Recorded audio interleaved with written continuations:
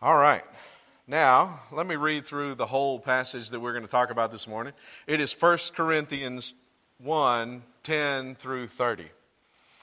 I appeal to you, brothers, by the name of our Lord Jesus Christ, that all of you agree, and that there be no divisions among you, but that you be united in the same mind and in the same judgment.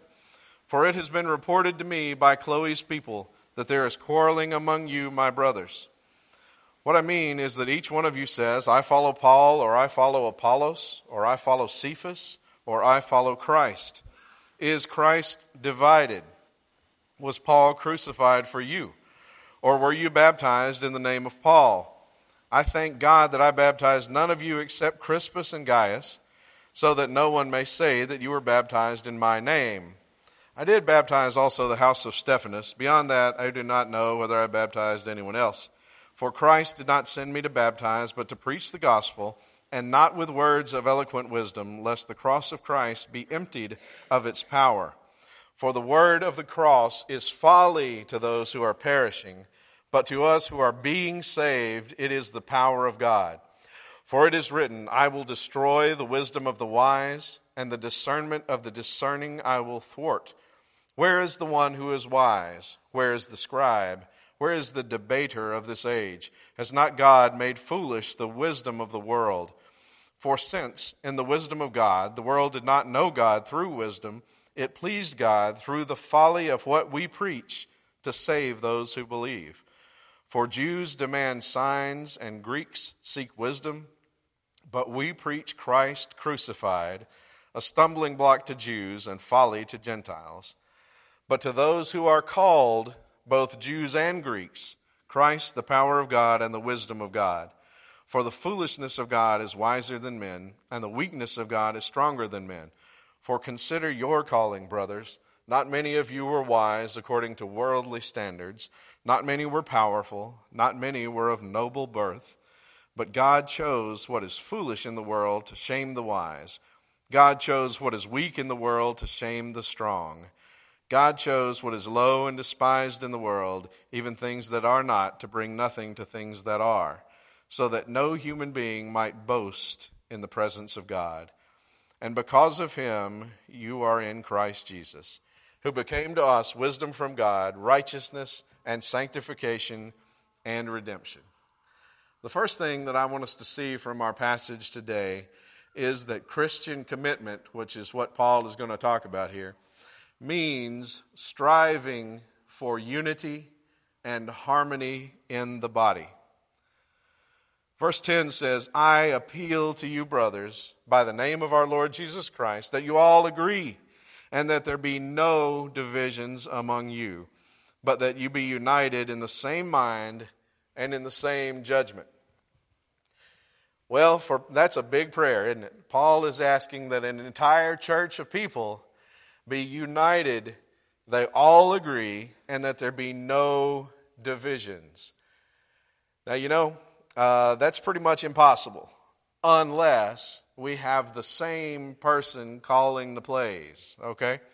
I know that Pam has been without a football analogy as long as she can stand, so we're going to do a little quick football analogy. Yes, she's grateful. All right. God probably won't write the plays on the screen here, okay? So, if that's not going to happen, how do we get the plays? Well, we get the plays from the leadership that God has established in your church. Now, I may be about to sound self-serving, but stick with me until the end. Who is the primary leader, the buck stops there guy? Well, that's the pastor, right? So, could this be a self-serving sermon? Yes, it could, but stick with me, like I said. What messes churches up? What more than anything derails a church that is healthy and doing well? I want to tell you the primary thing is a pastor who gets obsessed with pride.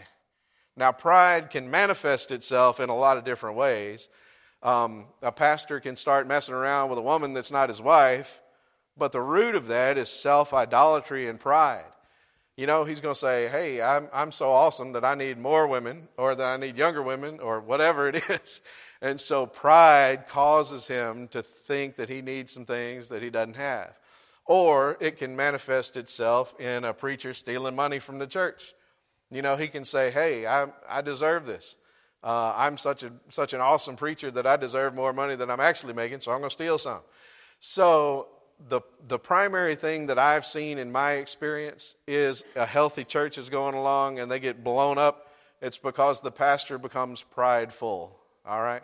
We don't want that to happen. I don't want that to happen. You don't want that to happen. We'll work together to make sure that that doesn't happen. But the second thing is a pastor or other leaders, like in our church, the deacons, if those people were to become separate from God in that they're not in the Word and they're not walking in the Spirit, that can also derail a church quickly. So the leadership needs to be on the same page. We need to be in the Word. We need to be walking in the Spirit.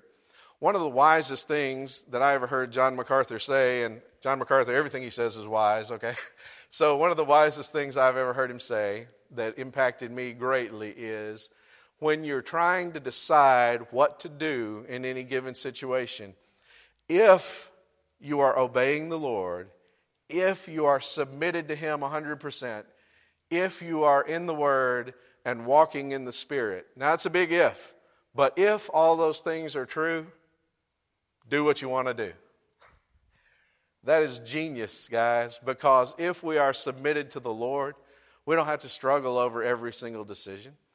If we are living that coram Deo that I keep talking about in the face, in the presence of God, we don't have to sweat over every decision. We can do what it is we want to do if we are living in submission to the Holy Spirit. So we need leadership, all the leadership, the deacons and the pastor, to be walking in the Spirit and continuing in the Word. And if that doesn't happen, we may have disagreements, and we don't want that to happen. So the third thing that can cause disagreements and cause inward strife is a congregation that won't follow leadership. We don't want that either. We don't want any of those bad three things to happen where we have disunity. Amen? Because we like unity and we want to maintain unity. So let me finish by saying now Paul wrote this, but I'm going to plagiarize because this is the prayer of my heart as well. I appeal to you, brothers, by the name of our Lord Jesus Christ, that all of you agree and that there be no divisions among us, but that we be united in the same mind and the same judgment, so that we can actually work together toward the furtherance of the gospel. So let's remember, guys, anytime that there wants to be any division, anytime there's a little hint of a problem, address that problem. Come and let's talk about that problem. Go to a deacon and say, hey, I'm worried about this. And the deacon will tell the rest of the deacons and tell me, and we'll all work together to fix it. We don't want any little crack of disunity because that will kill us. All right, so Christian commitment means striving for unity and harmony in the body. But it also means Jesus above all other allegiances. We see here that these Corinthians had their favorite preachers. Paul says in verse 11, "For it has been reported to me by Chloe's people that there is quarreling among you, my brothers. What I mean is that each one of you says, I follow Paul, or I follow Apollos, or I follow Cephas, or I follow Christ. Is Christ divided? Was Paul crucified for you? Or were you baptized in the name of Paul? I thank God that I baptized none of you except Crispus and Gaius, so that no one may say that you were baptized in my name. I did baptize the household of Stephanas. Beyond that, I don't know whether I baptized anyone else." So Paul is saying, hey, how can there be divisions among us when we're all following Christ? You know, Paul said, follow me, imitate me as I imitate Christ. And so all of these great leaders were marching to the same drum. They were all following the Lord. And so for there to be factions in the church was just foolishness. And let me take a little aside here to say, please notice that Paul cites his source when he says that it's been reported to me. Do me a favor and do yourself a favor and do our deacons a favor. And don't say people are saying and then fill in the blank with a complaint. Because we weren't born yesterday. We realize that what that means is I'm saying this complaint and I don't want to attach my name to it. Okay, don't do that. If there's some problem, come and say, here's the problem that I have. Or I have heard dissension because this individual is upset. You know what we can do about it then? We can go to that individual and we can fix it. So Paul wisely points out, hey, this is who told me there's division in the church. Now back to our football analogy. Don't confuse the quarterback with the coach. Okay? What happens when the quarterback is injured and has to leave the game? Well, a new quarterback comes in, right? And they keep on rolling with the same game plan. So whether it was Paul or Cephas or Apollos, they were all following the commands of the coach, which is Christ. What did our coach, our master, our Lord tell us to do? Well, he told us a lot of stuff to do, but the last thing that he told us to do, and maybe the most important little summary of what we're supposed to do, is make disciples, baptize them, and teach them all the stuff I commanded you. So I want you to like me. I want you to trust me. I want you to give me the benefit of the doubt. When I do something and you think, is he trying to be evil and scheme, or is he doing this for our benefit? I want you to give me the benefit of the doubt. But our primary allegiance must always be to Christ and no preacher ever. I was talking to some folks earlier. I love good preaching and I love good preachers. I listen to J.D. Greear all the time. I think he's an awesome guy. But if he did something crazy and ran off and left his wife and took his secretary to Mexico and moved, and if he did that, I'd be hurt and I'd be sad and I would grieve, but it wouldn't mess up my relationship with Christ, right? Because I'm not following J.D. Greear, I'm following Christ. So we want to love our pastors and our deacons and our leaders, but we don't want to idolize them for sure. There was a guy in South Haven at a church, and my job was ending at Trinity Baptist Church where I was. We had a pastor come in, and in the change of leadership and in some different things that I won't get into, we shrunk by about 70%. And all of a sudden, the instrumental music director, which was me, was no longer a position that they could continue to pay. And they said, man, you're doing a great job. We'd love for you to keep on doing what you're doing. We're just not going to pay you anymore. And I thought, well, that sounds like a good deal, but I'll pass if I can. Right? So I was looking for another ministry opportunity there in South Haven, and a guy asked me to come and lead worship one day. And so I did. And he met with me afterward, and he said, man, that was great. Our people like you. I like you. It was wonderful. I'll call you next week. Well, he didn't call me next week. And he called me the following week. And so I thought, this is weird. Seems like he'd at least call me and say, I don't want to use you. So I called him and I said, hey man, you were going to get in touch with me and that never happened. What are you thinking now?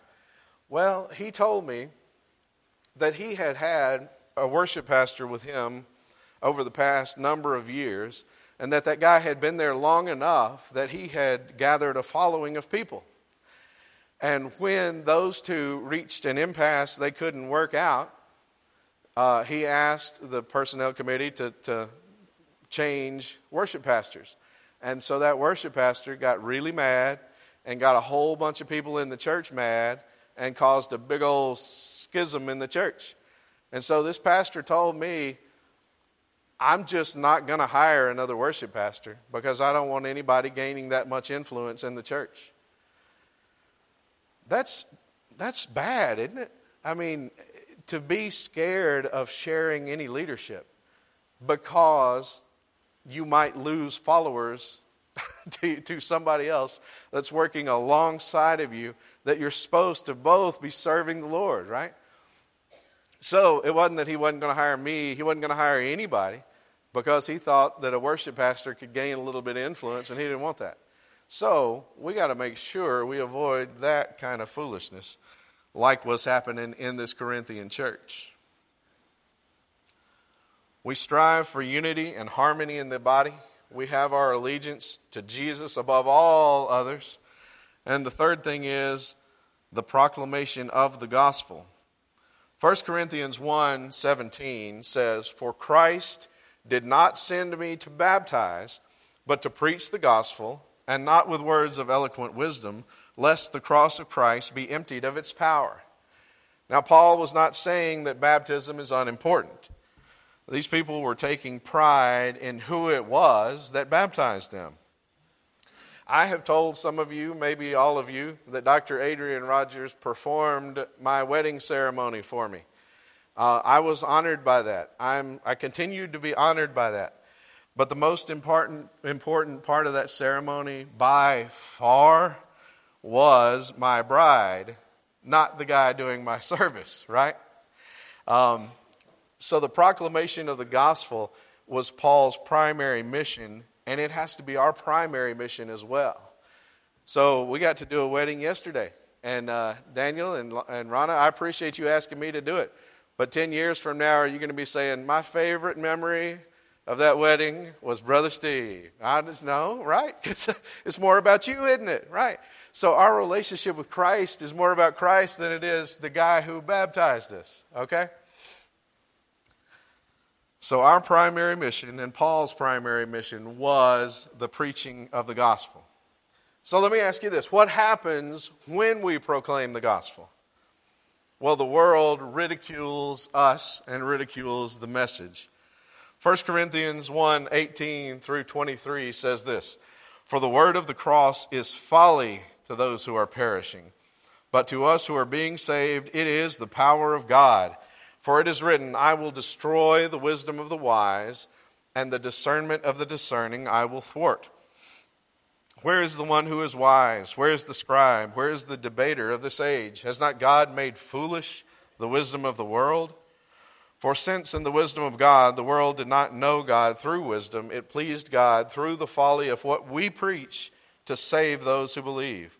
For the Jews demand signs and the Greeks seek wisdom, but we preach Christ crucified, a stumbling block to Jews and folly to Gentiles." All right, are there any kids in here? If there is, have an adult wave at me. Okay. Do any of you have a passionate love or a seething hatred for the tooth fairy? Anybody? Okay, I didn't think so. Why do we not care passionately about the tooth fairy? Because he doesn't exist, right? Okay.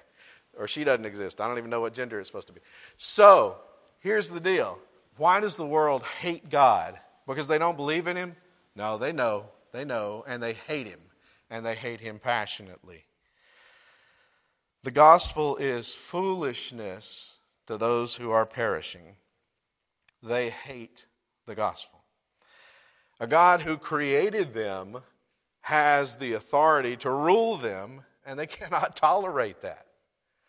Or, on the other hand, if there is a God, then women who have the right legally to end their pregnancies cannot do so and escape entirely the judgment of God. And they cannot abide that. Now, if you have had an abortion or know of anyone who's had an abortion, there's a solution for real guilt, and that is real forgiveness. So we would never want to be unkind to somebody who's had an abortion because it's a sin like every other sin, right? And there is real forgiveness out there for anybody who wants it. But to say that there's a God who has his own absolute rules, man, it's intolerable to the world. They hate that. You know how people, though, will try to have their cake and eat it too? They will try to have a form of religion, but also have a God that approves of their every sin. And so we'll make up our own God to fit in there. The problem with that is, eventually, they're going to meet up with the real God who exists independently of their imagination. And he says, we read in Isaiah 5:20, Woe to those who call evil good and good evil, who put darkness for light and light for darkness, who put bitter for sweet and sweet for bitter. But here is the good news. The world is going to think it's foolishness, but listen to this. Those who are called, those who are the called of God, respond to the gospel and are saved. 1 Corinthians 1:24 through 26 says, "But to those who are called, both Jews and Greeks, Christ, the power of God and the wisdom of God. For the foolishness of God is wiser than men, and the weakness of God is stronger than men. For consider your calling, brothers. Not many of you were wise according to worldly standards, and not many were powerful, and not many were of noble birth." So let me ask you this. Who are the called of God that will respond in faith when they hear the gospel? They are the elect. We read about them in the New Testament. Let me give you a few examples of where we read about them. Matthew 24:22.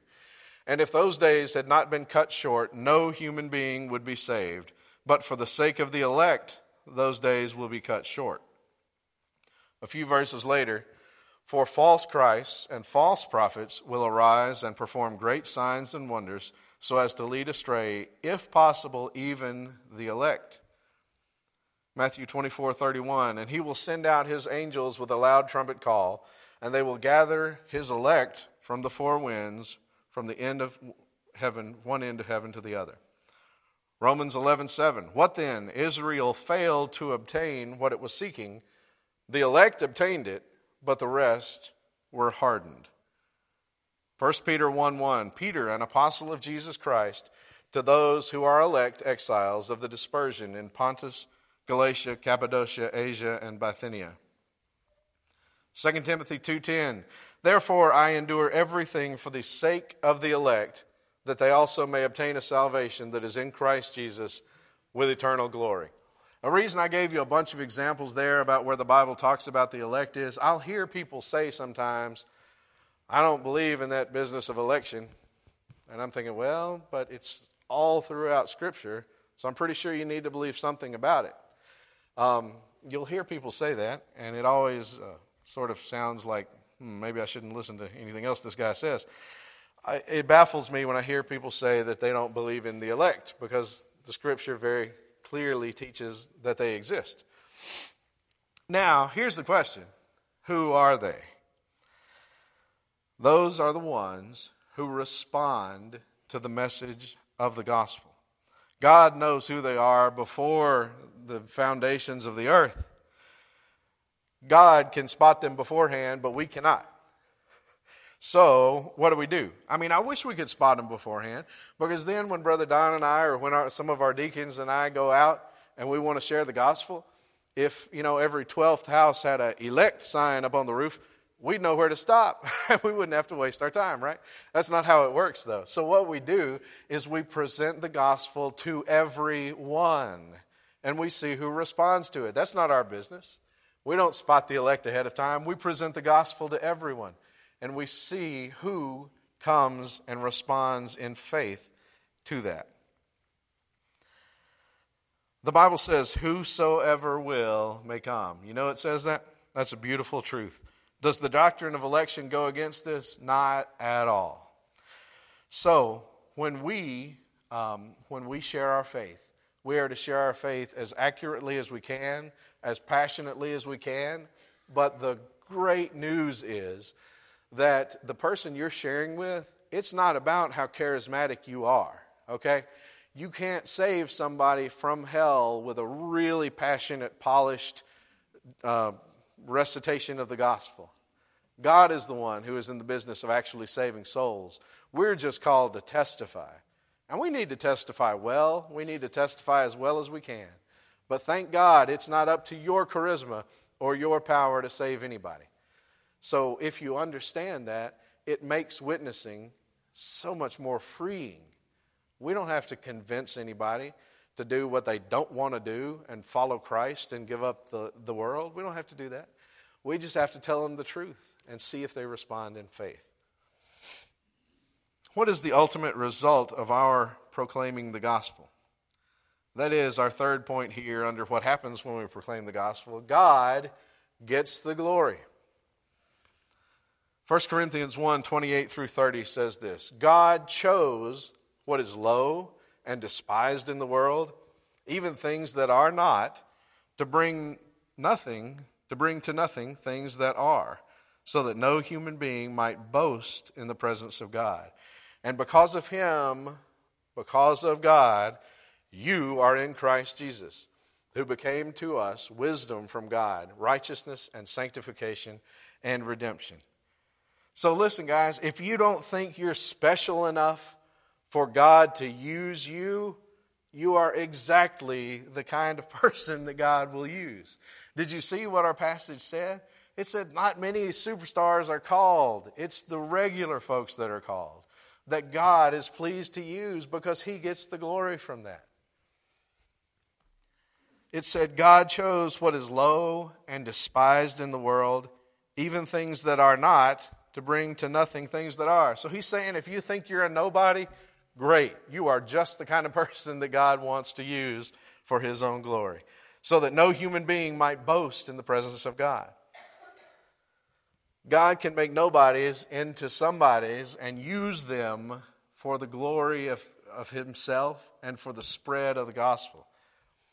On the other hand, if you think that you're so charismatic and so wise and well-trained that God desperately needs your skills, then I doubt very much that God will be pleased to use you until you repent and humble yourself. So what do we do? What do we do? First of all, we unify. I think we are unified. But if we're not, we unify. If there's ever a beginning of something going on, I can't stress this enough. If there's ever any root of a problem that comes up, what you need to do is have communication there.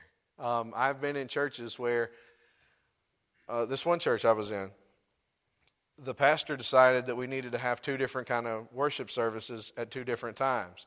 And that's not bad. A lot of churches do that. But what he told the people was, we are out of Sunday school room, and we have to have Sunday school in the middle of these times so that we can spread out the classes. The problem with that is people were walking around and looking in Sunday schools and going, there's plenty of room here. I don't understand this. And so they rebelled against what was being given to them. Now, I think what the pastor really wanted, and I don't know, I couldn't read his mind, but I think what he wanted was to have two different worship services in order to have two different styles of music. And like I said, that's okay if you want to do that. But what he said was, we're out of Sunday school space, and our folks walked around and saw a bunch of Sunday school space and said, this doesn't make sense. So what we need to do to ever prevent people thinking we're up to something is we need to communicate.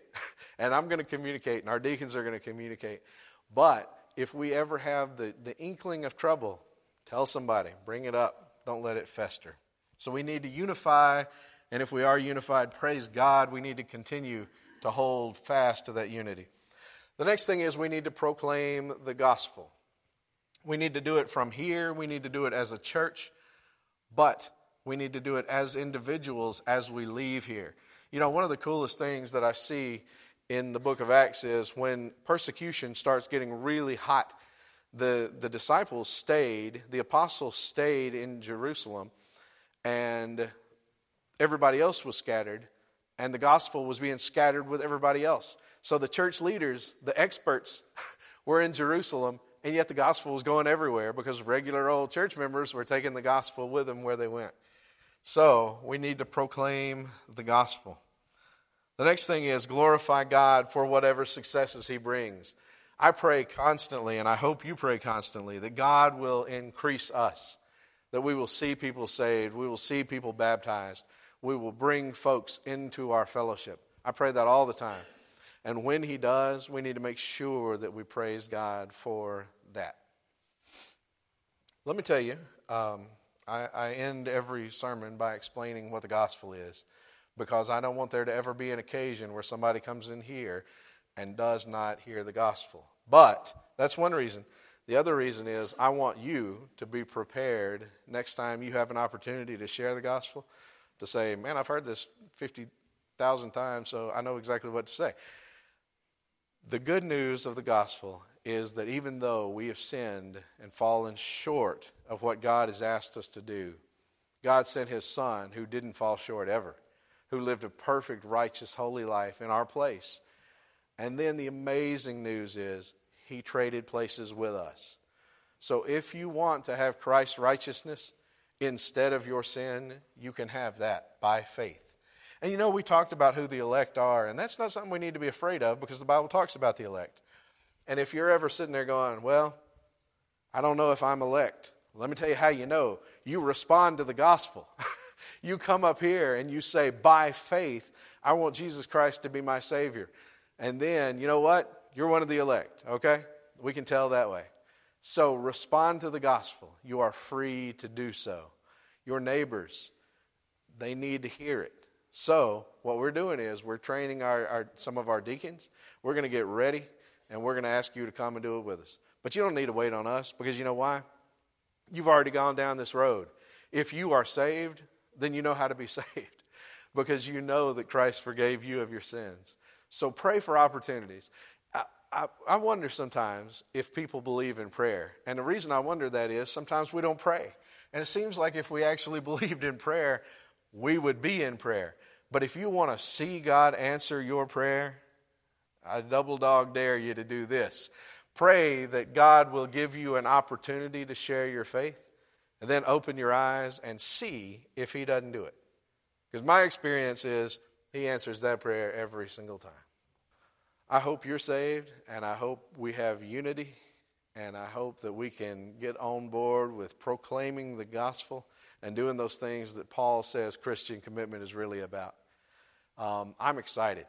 I don't know if you can tell, but I'm enthusiastic and I'm excited because I think there are great days ahead of us. But the only way that there are great days ahead of us is if we stay unified and we stay about the main thing. So pray that we will, and then work so that we will. Amen.